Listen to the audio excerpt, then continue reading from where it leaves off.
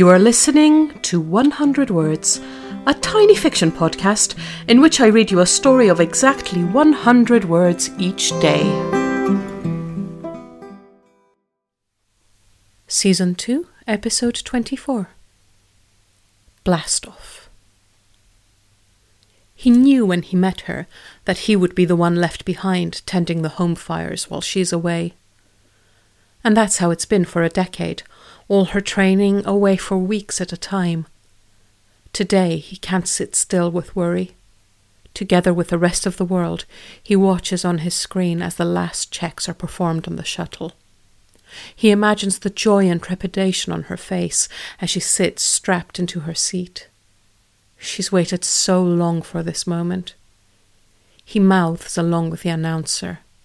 5, 4, 3, 2, 1.